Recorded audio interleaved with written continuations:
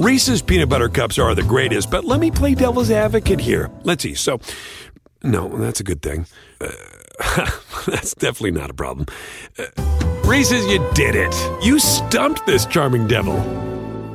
Thanks for listening to Unburnable. Please help spread the word by sharing online and rating this episode on iTunes. And if you want to find out more about what you can do to support the case, please visit savethearctic.org/unburnable. We hope you enjoy the episode. The endless horizons of the ocean give you a sense of perspective, of recognizing that we are still this absolutely beautiful little blue planet. And we see the starry night skies out in the middle of the ocean. And it just reminds me that there's got to be something bigger to this crazy turmoil that we seem to be caught up in our lives as we run about them on land.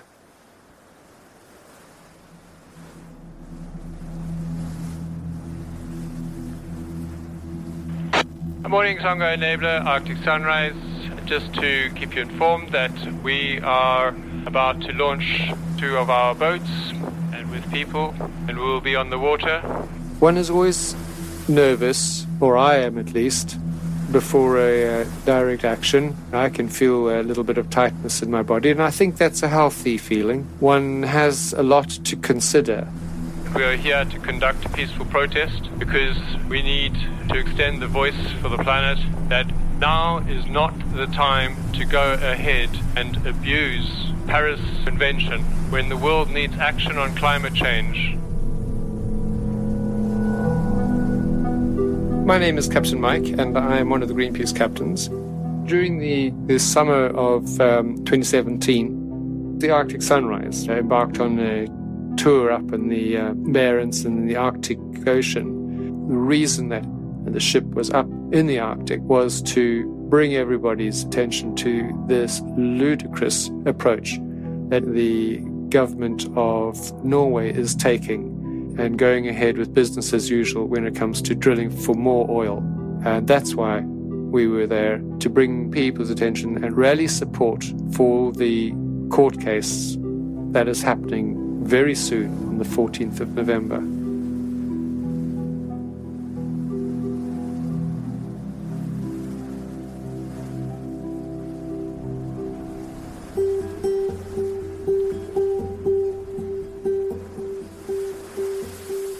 The fight against Arctic oil brings together action both inside and outside the courtroom. 12 weeks before Greenpeace and Nature and Youth will face the Norwegian government in court, when they will argue before the judge and the world that Arctic oil must be left as unburnable carbon. As the lawyers prepare for the case down south in Oslo, a tight-knit group of activists set sail from Tromsø aboard Greenpeace ship the Arctic Sunrise. Their destination is the Korpfjell Field, the most northerly area open for drilling in the Barents Sea, far into the Arctic Ocean and over 400 kilometres from the nearest shoreline. With Statoil's rig, the Songhai Enabler, already in place in Korpfjell, the team travels north to confront it face to face for the second time.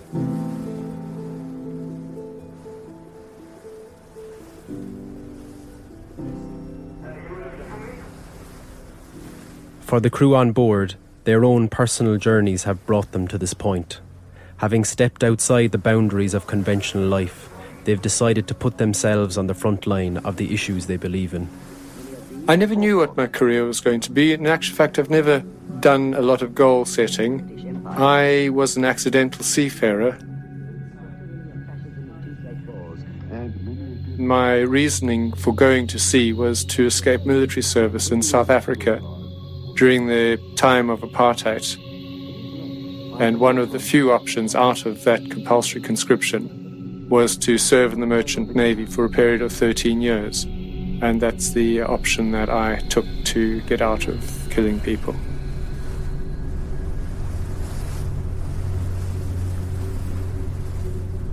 But no sooner had I stepped up the gangway of my first ship, I found that I was in an environment that I absolutely loved, and I never looked back.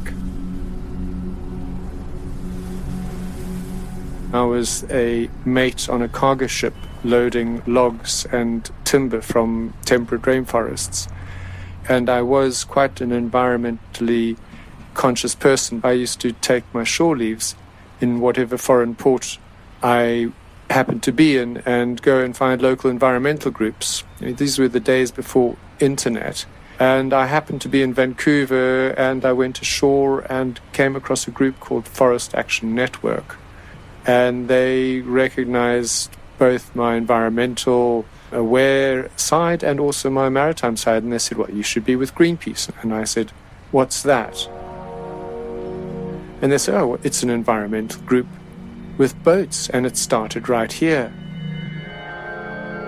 And so nearly 3 years later, just as South Africa became a democracy and conscription fell away. This is, for all South Africans, an unforgettable occasion. It is the realization of hopes and dreams that we have cherished over decades. I joined my very first Greenpeace boat in Vancouver on a forest campaign to stop deforestation of the Great Bear Rainforest. More than 2 decades has taken me past volcanoes exploding out of the sea off Flores Island of Indonesia, down to the deep blue caught ancient water in the icebergs off Antarctica, to the crumbling glaciers of Svalbard in the Arctic, to witness horrendous oil spills following the war between Lebanon and Israel. We do go to the ends of the world to make a difference and hopefully shake the butterfly tree.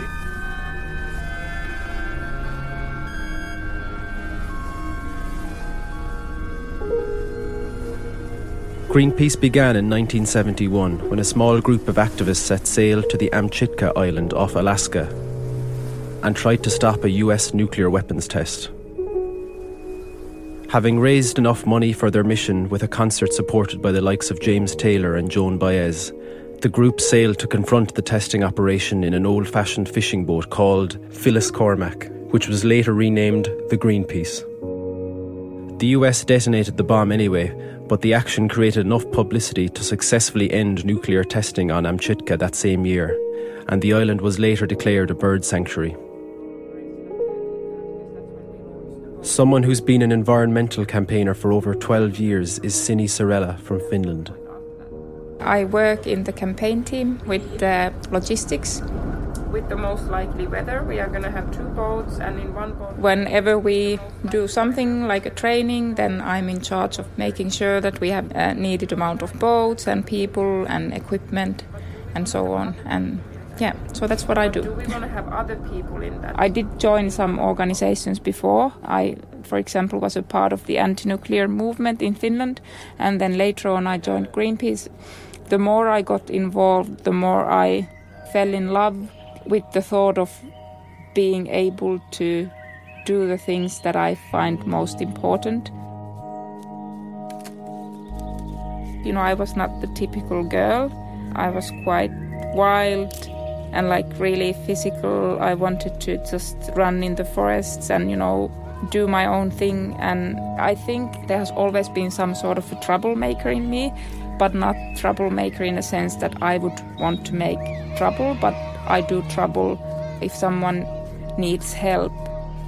I always found it very hard, and I still find it very hard to accept and take injustice. So if there's someone who is treated in an unfair way, or if there is someone who can't defend themselves, I really feel like I have to do something to help them out. And it caused trouble for me.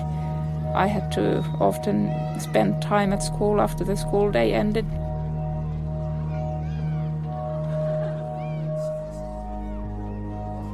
I used to be, and I still am, quite shy.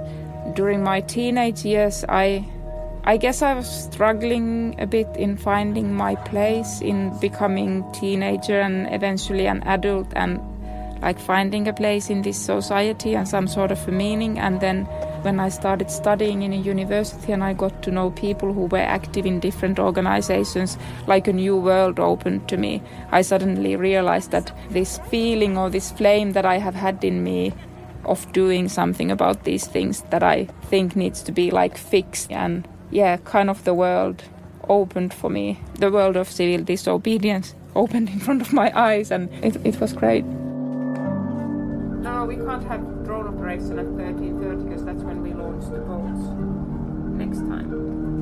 So then the drone will be at some point. The common understanding of what civil disobedience is generally is that people stand up against some injustice or, for example, climate change, and they do something actively in order to resist it. We might have an action where we go and try to stop an oil rig from getting to a certain position, or we might stop forest loggings. And while doing that, you might break a law, but then you think that the justification or the reasoning behind what you are doing is so important that breaking a law, you just need to do it. So it is based on necessity. There's many different ways, but for Greenpeace it's always non-violent. I want to have like a list of names, like which persons go into which boats. Peacefulness is our core principle and value in Greenpeace. I mean, also the name stands for peace.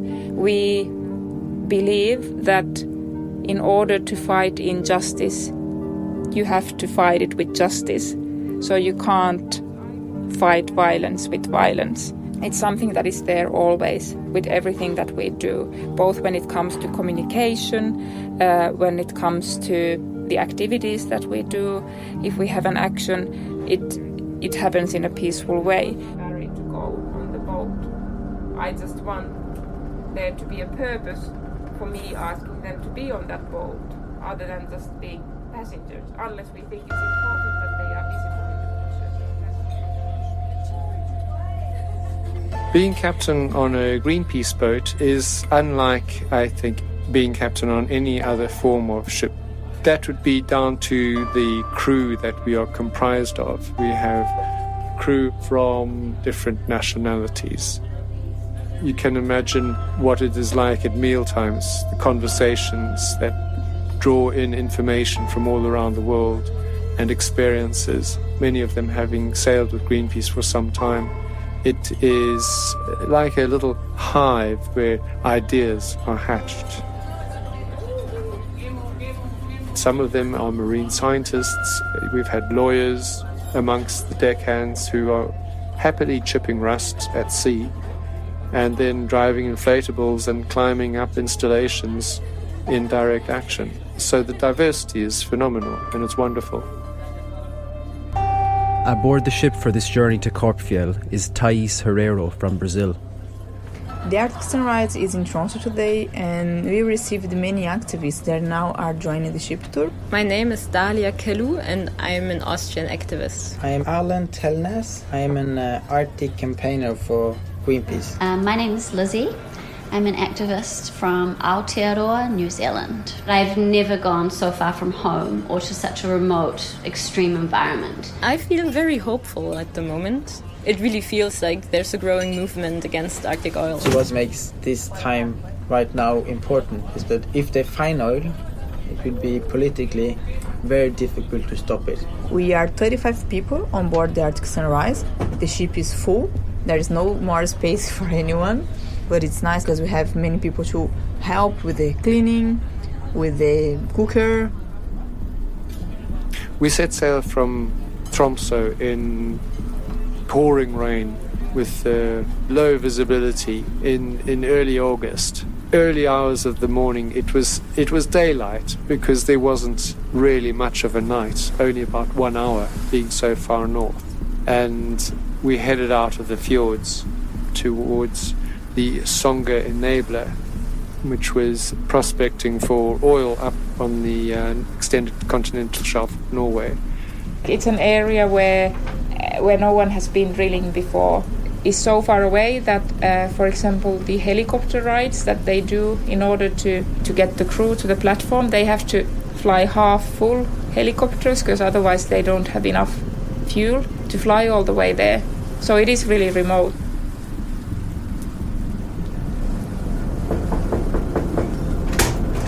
Good morning, Thais. 3 o'clock, we're approaching to Songa Enabler.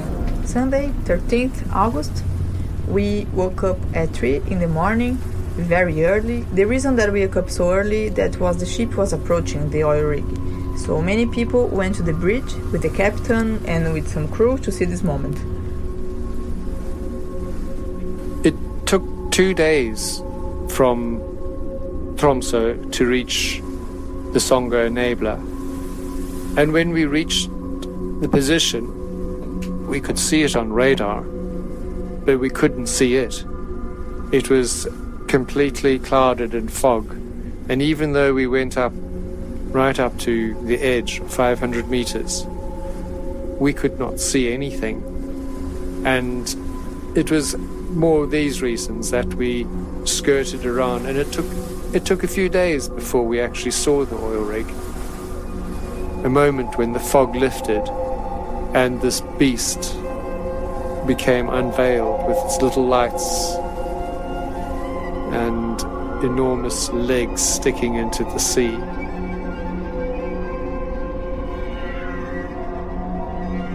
But it was only for moments, because it was quickly snatched away again by the cloud and to disappear. It came back on occasions just for moments like that. When you approach an oil rig, it feels like you are very close to it already because it's so huge. It's a huge installation, and you don't really have like a scale for it when you look at it in an open sea. It looks really dirty, somehow scary.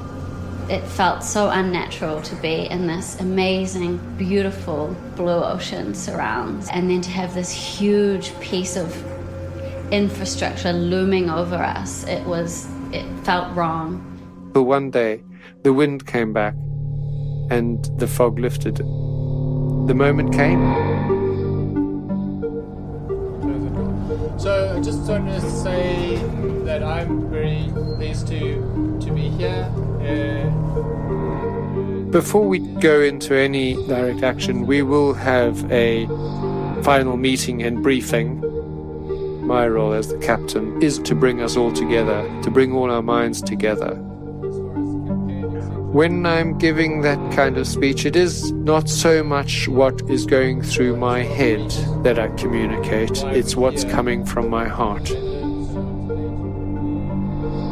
The end of such a meeting is more of a chilling moment to go onto full standby, and it's a sobering moment more than a celebratory one.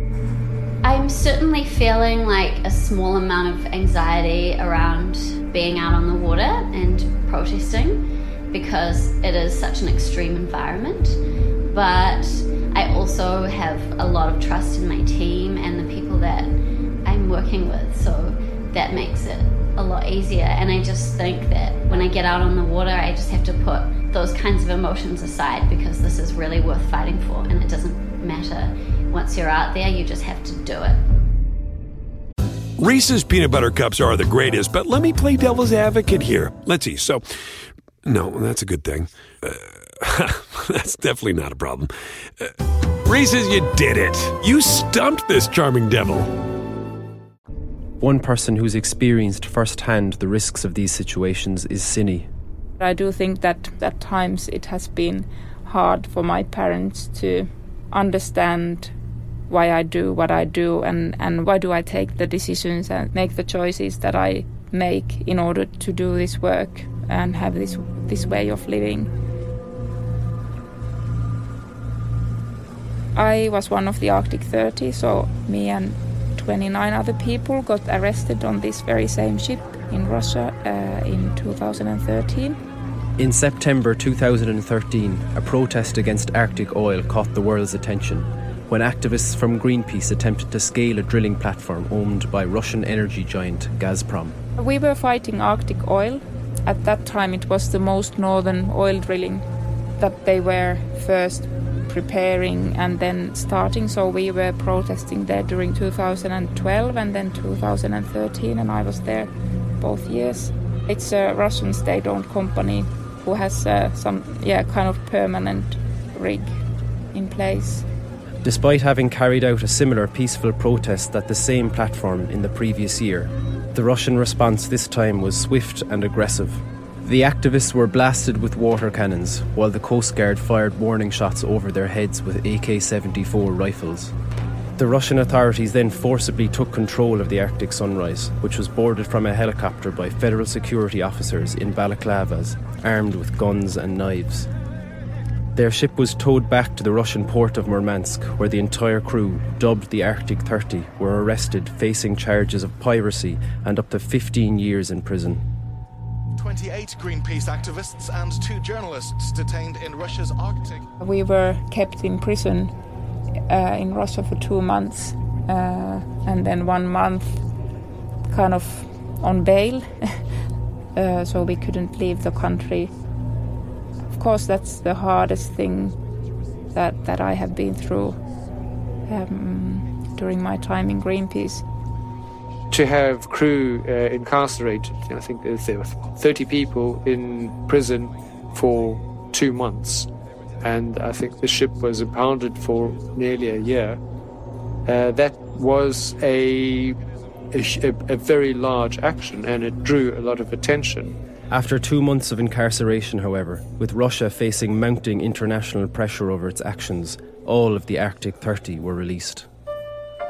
It might sound weird, but it was, in the end, very positive experience for me, because all of us could really feel the support and solidarity from people around the world. And it was, of course, very direct, because it was solidarity towards us and towards what we had been doing, towards the fight that we had and still have against Arctic oil. So it did give me more and new strength, and also trust and belief in that we can actually fight this.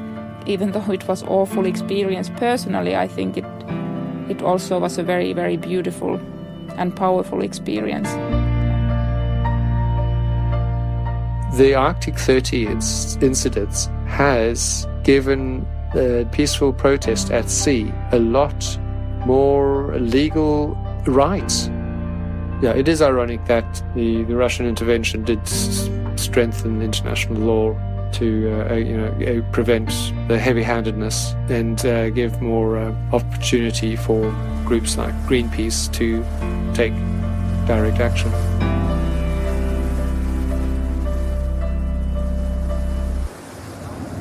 So it's about 5:45 in the morning. We had our wake-up call at 5 o'clock, and we're all having breakfast, getting our gear ready, and making sure that we're safe and prepared for today's action protest. Songa enabler, this is Arctic Sunrise. Arctic Sunrise, enabler. Songa enabler, we would like to read out to you Article 112 of the Norwegian Constitution. Please stand by.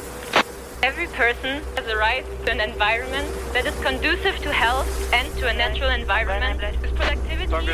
The plan on the day of action in front of the Songa enabler started with putting boats in the water, and then the kayak activists went into those boats and with their kayaks. Arctic Sunrise, Songa enabler. Songa enabler, Arctic Sunrise. As you can see, we are still in the process of conducting a peaceful protest here out in these distant waters far from the coast, where we went there to deliver messages from people all over the world, asking them to stop their drilling operation. Yes, Songa enabler. Good morning. Good morning, sir. We came to deliver some witness statements and some messages.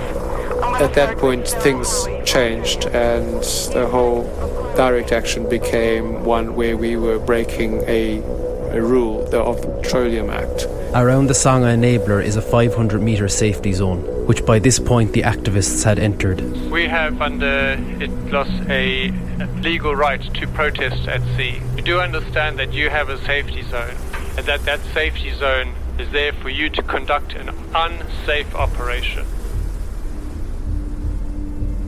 I had a lot of feelings being in this zone. Of course, it got uncomfortable at times and a little cold. The water was splashing all around us, and then we got really close to the rig and had this gigantic structure in front of us in our little kayak, so it was also very very weird in a way to just be below this rig and look up to it. It just looked so wrong. Another thing that happened while we were in this zone, we were really close to the rig and a whale came up next to the kayaks. And this was really sad because this whale was so close to the rig, it really shouldn't be there. We have 4 kayaks in the water at the base of your enormous rig, and they have a message in the form of a globe which they would like to give to you, and we hope you'll be in a position to receive it. You copy? Finally, we launched the globe, a giant sphere painted blue with the continents standing out in yellow. And written onto it were messages from supporters around the world, and that was towed into the picture too. So now we had an object also beneath the oil rig. Arctic Sunrise, Songa Enabler, I got your message, sir. I do not confirm that we are in a position where we can receive anything from any canoes or kayaks. So all breach of the 500-meter safety zone is not legal, sir. We kept up our presence for 8 hours. Arctic Sunrise. Subsequently, throughout the day, they did send warnings to us to remove our people. Yes, sir. Can you please confirm that you have passed the message over to the ribs and the kayaks that they need to, for their own safety... until they sent a final warning. So this will be the 4th and last request that you need to relocate all your crafts outside the installation's safety zone. If not, we will regard this as a security threat. Is that clearly understood, Arctic Sunrise? Songa Enabler. And shortly after that, we were called up by the Coast Guard, and they gave us a warning of their own. Arctic Sunrise, this is the Norwegian Coast Guard Nordkapp. You read me on channel 69, over. Which we contested. I contested. Did not feel that they had the right to interfere with our protest because it was a legitimate use of the sea and had nothing to do with them. We were maintaining a safe operation, and so that was our standoff. Okay, I understand you're a captain on board Arctic Sunrise. I have a message to you from the Norwegian police, so please stand by on this channel. In order to remove from the security zone around Songa Enabler, the Chief of Police in Tromsø, the police district, hereby imposed... The Norwegian Coast Guard, however, did not pay any heed to my questioning of their right to remove us. We are coming over with 5 officers, as I said.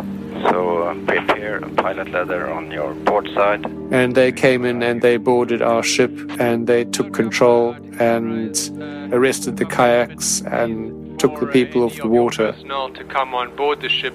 We have a no weapons policy. We are a peacekeeping organization. Any boarding, please, we will not accept weapons on board the Arctic Sunrise. They shot a tow rope over the Arctic Sunrise and attached a line and dragged us out of there. Dragged us all the way for 2 days, all the way down to Tromsø. At the moment we are being towed from the oil drilling area called Korpfjell to Tromsø by Norwegian Coast Guard, and I believe we are somewhere halfway, maybe a bit further than halfway towards Tromsø. The ship is moving really fast. It's moving much faster than when we are moving with our own engines, and our engines are off, so it's really quiet. So it's like a really quiet, speedy drive. But yeah, we have 4 Coast Guard officers on board, and the ship is under arrest.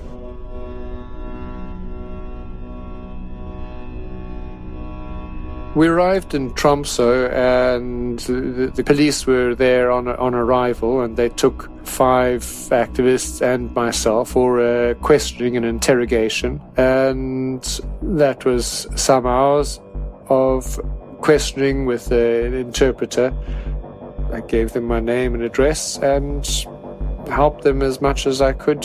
We are working with them. We don't want to make life too difficult, but at the same time, it didn't seem to play the other way around, because we also found that they were confiscating our boat. And by the time we got back to the ship, there was a crane with my boat hanging off the top of it. They were taking it right there and then, and they put it onto a trailer and carted it away, which is a really expensive piece of equipment, which we have now lost and need to somehow make up for. On hand to advise the team on the legal considerations of their arrest was Michelle Juncker Argueta, legal counsel for Greenpeace. You know, from our side, we felt quite confident that we were engaging in peaceful protest, and we still maintain that.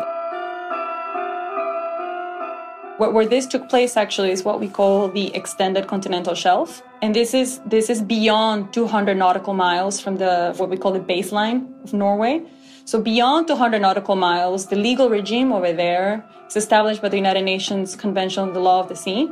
It basically gives Norway the right to exploit its non-living resources, but it also says in doing so, the coastal state must not infringe or unjustifiably interfere with the rights of other states. And these rights include the right to protest. So we were confident in our position to be protesting there. And we were also confident in the unlawfulness of the boarding and towing of the Arctic Sunrise. To avoid further legal battles, Greenpeace paid the fines for the release of the activists. However, the court date for the confiscated boat is still outstanding. When you rightfully draw that line of direct action, obviously peacefully, it's not going to stop it in that moment for good, and we don't expect that. However, it is a punctuation mark, and it does have an impact. And the more we stop things with direct action, the more punctuation marks start to happen, especially as people recognize the empowerment that comes from taking nonviolent direct action. I have done things like this before with Greenpeace. I have been on several different actions, and every time again it is really great to meet these people that go on to the actions with you. They are all very inspiring individuals, but also seeing the feedback from people. And the best part is when at the end we manage to change somebody's mind, like a company saying they will stop drilling. This is really the greatest part. The success of actions was seen in the summer of 2015, when a wave of worldwide protest rose up in response to Shell's plans to drill in the Alaskan Arctic. Hundreds of people in kayaks surrounded Shell's drilling rig in Seattle, Oregon, while climbers hung from the tallest bridge in Portland to keep Shell's icebreaker vessel in port. From San Francisco to London to Helsinki, people marched to voice their opposition. Over 7 million signatures were gathered from people across the world. And in the face of mounting public pressure, Shell eventually abandoned its ambitions to drill in the Alaskan Arctic, having already spent over $7 billion attempting to extract the oil. US President Barack Obama and Canada's Prime Minister Justin Trudeau then jointly announced a ban on offshore oil and gas drilling in the Arctic. With Canadian and US waters now off limits, in November of this year, the global focus turns to the new Arctic oil licenses awarded by the Norwegian government. In order to do activism on a daily level, I think you have to not give up. My family or close friends would say that I am very stubborn, but of course myself, I don't think I am. But I think it's some sort of a determination that you need to have. But I think it also takes a personality where, despite all the heavy issues and complicated solutions which come somewhere in the far future, you need to be positive. You need to have trust in it that we are going to make this happen. It's going to take time, it's going to be heavy, it's going to take a lot of work, but it's going to happen. And have belief and hope in the future. In the next episode of Unburnable, we meet the lawyers behind this unprecedented case, the team who will be bringing the fight to the government of Norway over the 7-day court battle. This is probably the most important case I've ever been involved in. It concerns which impact can courts make on the shifting times that we are all in. It handles one of the most important issues in our society. You know, we've been fighting this battle in different places, and now it's in the courtroom. It's our next battlegrounds. As they attempt to ensure Arctic oil is left unburnt beneath the sea, we'll unpack the key arguments they'll use in court and explore how this historic case will play out within the four walls of the Oslo District Court.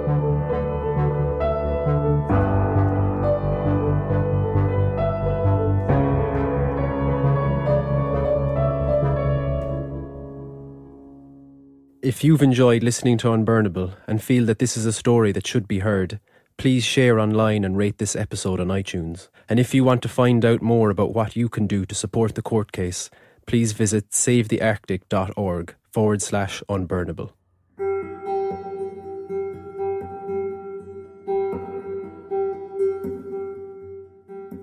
This episode of Unburnable was brought to you by the team at Radio Wolfgang. It featured Mike Finken, Cini Sorella, Thais Herrero, Erlen Telness, Lizzie Sullivan, Dalia Kalu, Richard Harvey, Katrina Hambro, Emmanuel Feinberg, Michelle Jonker Argueta, and was narrated by me, Cormac McAuliffe. The producers were Ivor Manley, Natalia Rodriguez and Cormac McAuliffe. Additional sound recording by Thais Herrero. Sound design by Ivor Manley with original music by Paul Fitzpatrick. The executive producers were Harry Watson and Colm Roach. Thank you, and until the next episode.